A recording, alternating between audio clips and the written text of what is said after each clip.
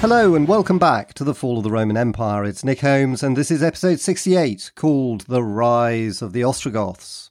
It's been a long time, about 6 weeks since the last episode, due to holidays, finishing my third Roman book and some building work on my house. But I'm now delighted to continue where we left off with the fall of the Western Empire in 476 and move on to the next big event, which is the reconquest of much of the West by the Emperor Justinian and his capable general Belisarius, about 60 years later, starting in 533. It's my very favourite bit of Roman history, but before that we have the small matter of what happened in between. And this is no easy job because it's one of the most obscure bits of late Roman history, or Byzantine history as many people call it, since we're dealing entirely with the Eastern Roman Empire now. And the problem is that we have pretty poor source material for it. We're reliant on two main writers, Procopius, widely considered the last of the great Roman chroniclers, whose history of the reign of Justinian is one of the most important historical documents ever written, and certainly the most important in late Roman history, at least since that written by Ammianus Marcellinus, who, as you'll recall, did a fabulous job of recording so much of the 4th century for us.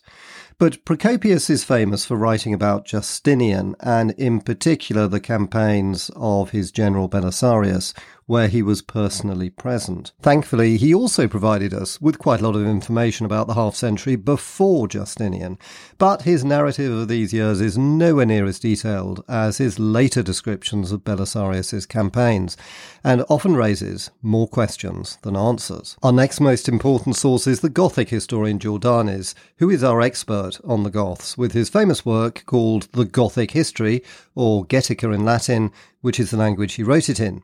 It's worth noting that while Jordanes was of Gothic origins and identified himself with the Goths, he was of a firmly Roman disposition and education.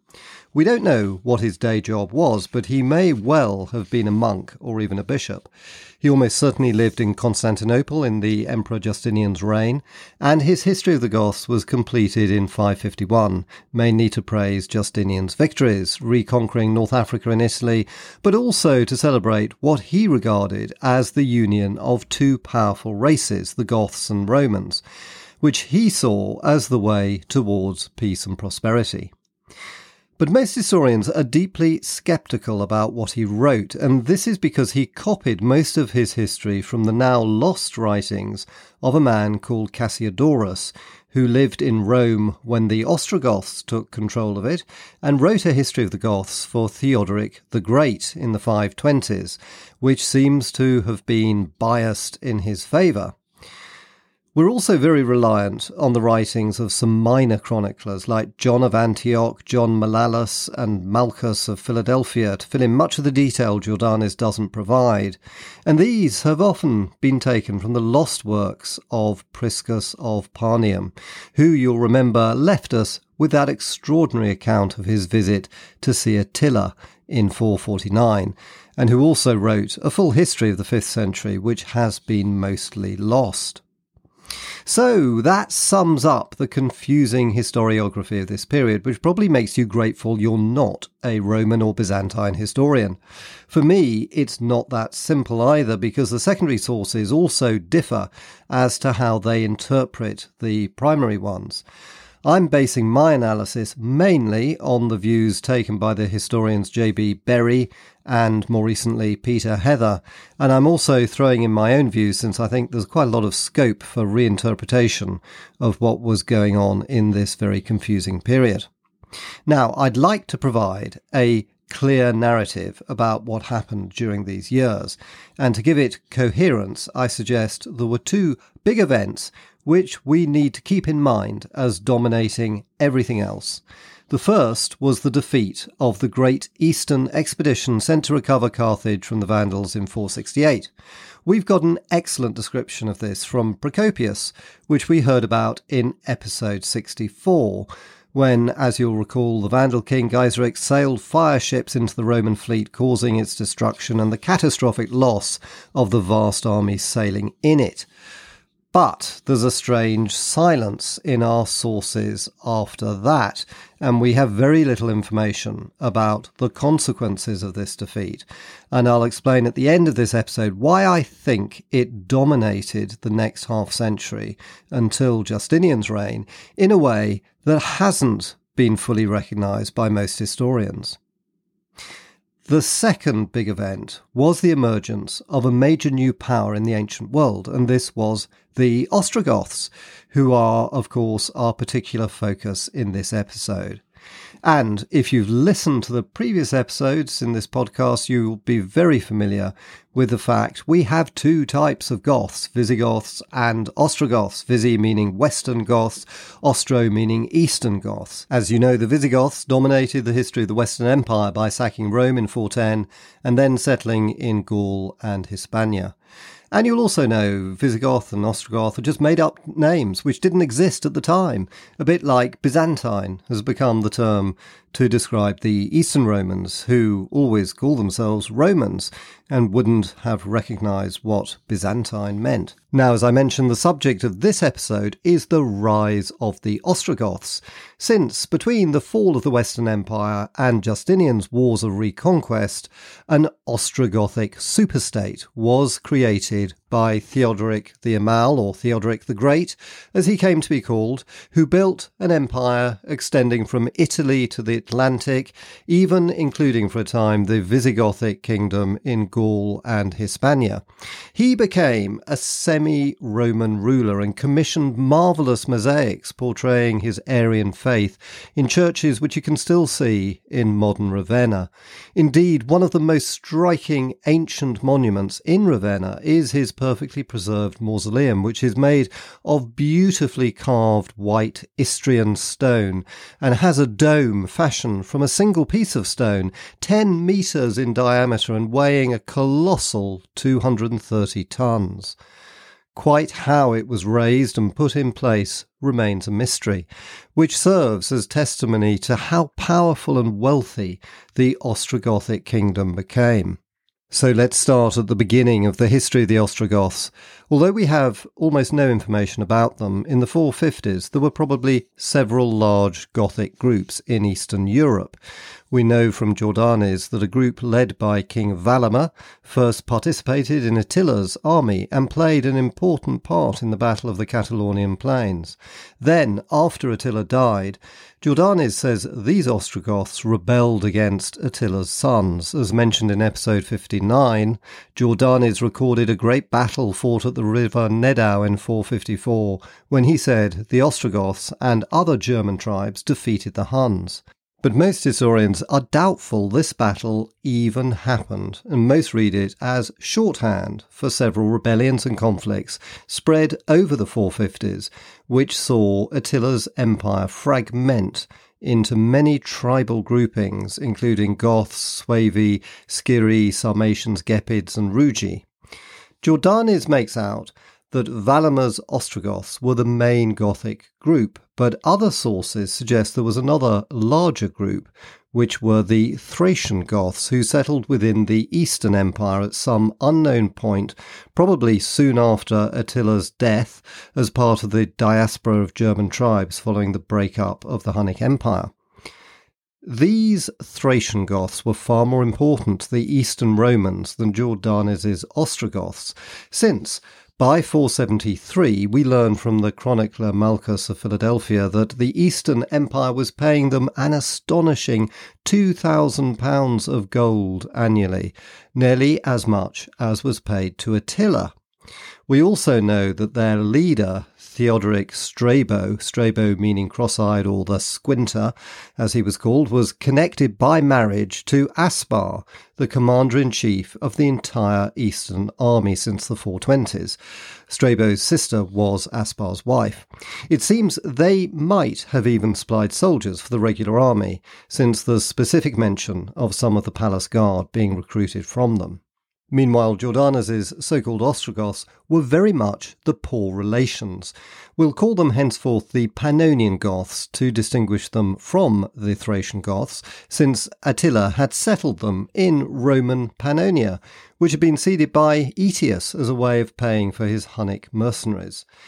In the 450s, Jordanes records them defeating rival German tribes, in particular at a great battle beside the river Bolia, where he claims they routed a grand coalition of Suevi, Skiri, Gepids and Rugi, in other words, most of the Germanic nations that had previously been in Attila's army. Now, some historians think Jordanes was exaggerating their achievements, copying Cassiodorus's biased account, and that they were actually defeated and driven south by these same German tribes who occupied Pannonia at this time. Whatever the truth, the Pannonian Goths certainly moved south into Roman territory, and they were sufficiently disruptive for the Eastern Emperor Leo to buy them off in 461 with a payment of £300 of gold, which actually seems quite cheap since it was only a seventh of the £2,000 of gold paid to the Thracian Goths. They also had to dispatch Valamar's son, the 7-year-old Theodoric, the future Theodoric the Great, as a hostage to Constantinople, where he spent 10 years familiarising himself with Roman life and culture, an influence that would have a profound effect on him. But it was the Thracian Goths who were still far more influential than their Pannonian cousins, not least because of Aspar's marriage connection with them.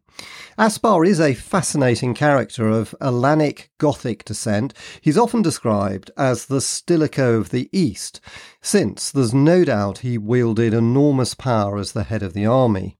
In 424, he led the expeditionary force to place Valentinian III on the Western throne, and in the 430s he fought the Vandals in North Africa. By 450, when Theodosius II died, he was the power behind the throne, and since there were no remaining Theodosian male heirs to inherit the throne, he backed one of his own military commanders, Marcian, to be emperor. Marcian turned out to be more independently minded than Aspar had bargained for, but there was no serious falling out between the two of them.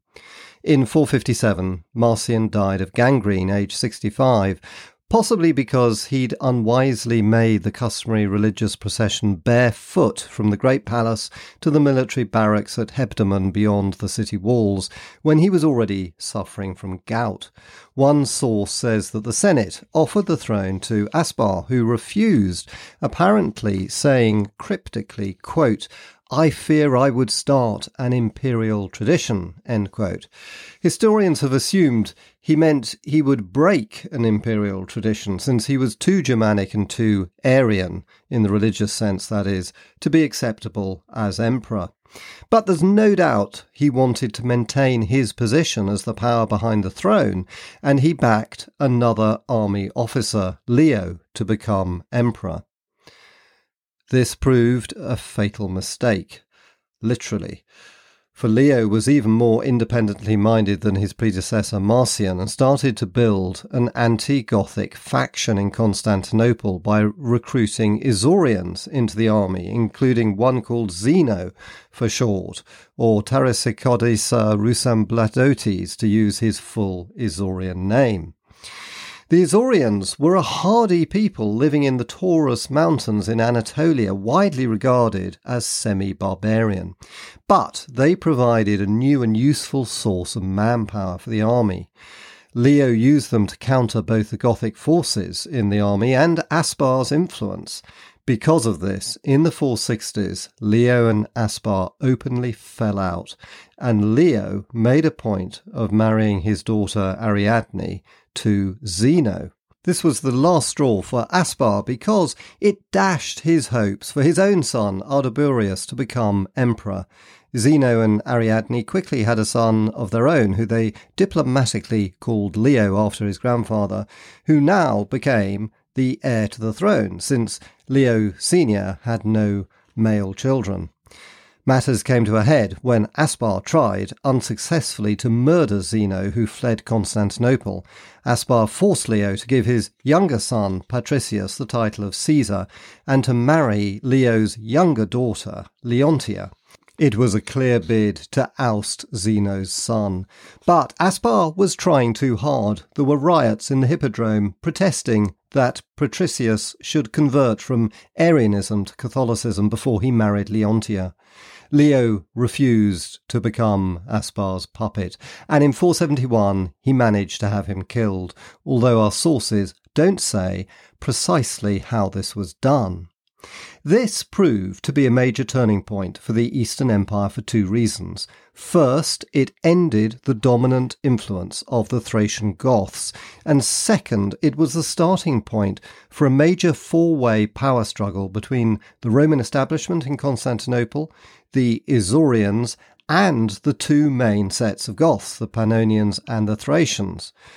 What happened was that Strabo, the leader of the Thracian Goths and Aspar's brother-in-law, revolted against Leo because of Aspar's death.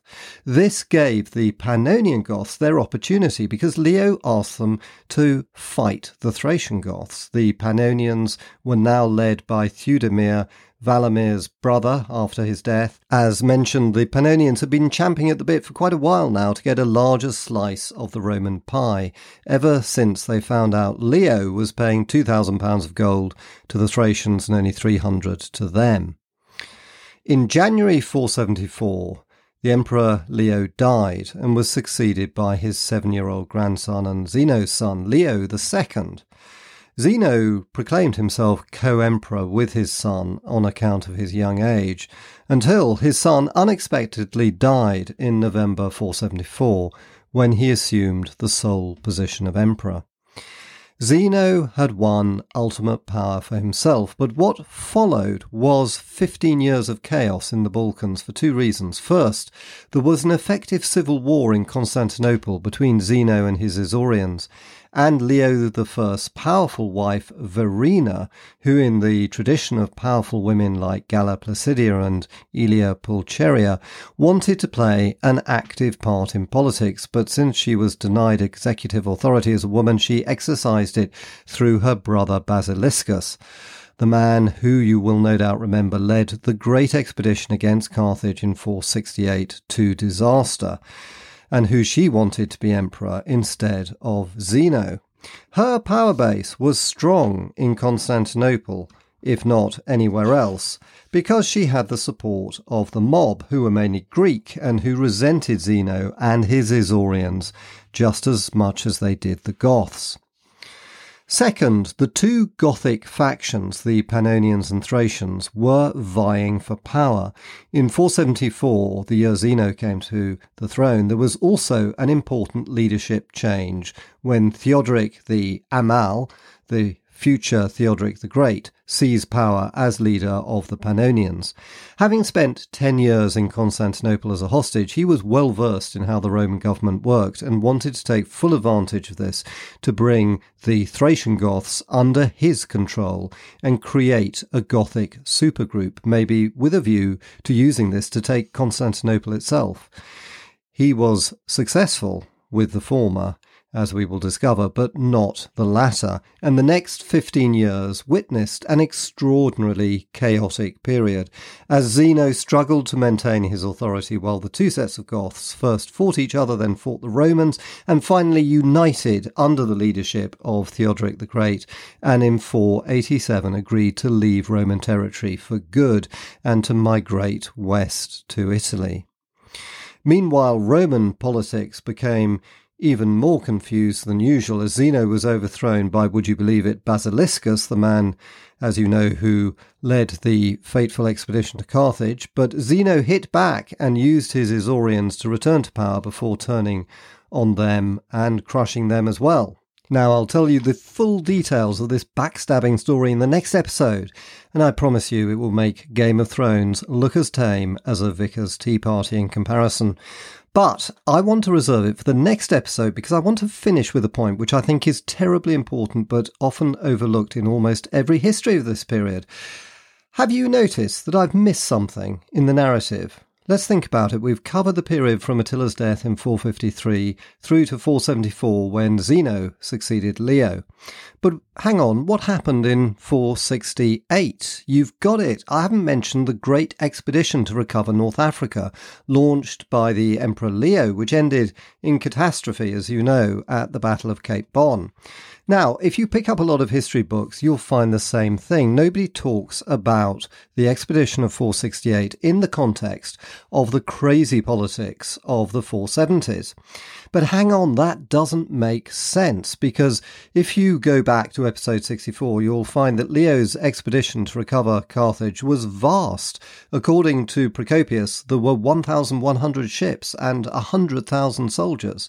No chronicler ever mentions how many ships were destroyed and how many soldiers killed, but the cost of the expedition is said to have been £130,000 of gold, which would be 65 times the annual tribute paid to the Thracian Goths.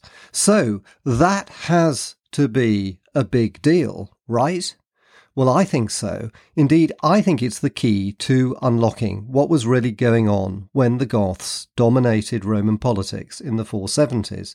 Do you remember in the last episode, 67, we talked about the Eastern Roman army being rebuilt in the 440s to fight Attila?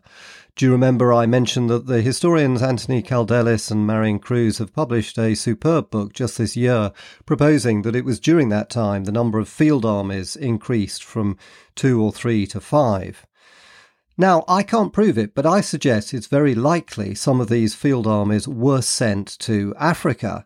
When they were nearly obliterated, the Eastern Army was obviously much weaker, and this explains why it was held to ransom by the Goths and Isaurians in the 470s and 480s. Historians normally explain the period of chaos as being the result of things like political dislocation in Constantinople, especially because Zeno was resented as being an Isaurian. And of course, there were two sets of Goths who were vying for power and ready to take advantage of this. But I suggest the real reason lay with the disaster at Cape Bon. After Cape Bon, the Eastern treasury was empty and the field armies so badly mauled that they couldn't defeat the Gothic tribes that occupied the Balkans after the breakup of Attila's empire. It would take 20 years for stability to return to the Balkans, and another 40 years or so before the Eastern Empire would again attempt to recover North Africa. By that time, it had rebuilt its treasury and its army. So in conclusion, the disaster at Cape Bon is the key to explaining why the Ostrogoths were able to defy the Romans and rise to power.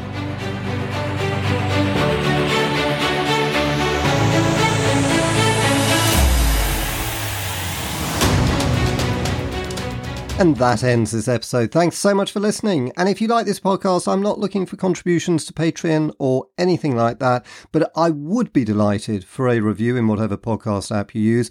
And also, I'd be delighted if you wanted to visit my website, nickholmesauthor.com, link in the podcast notes, where you can get a free ebook and look at maps, blogs on the Roman Empire, and my books. And in the next episode, we'll continue with the story of Zeno and his battle with the Ostrogoths, which will be in 2 weeks on the 30th of September, since, sorry, but I'm still busy with the publication of my third book later this year. After that, I hope to get back to weekly podcasts. Thanks for listening and see you next time.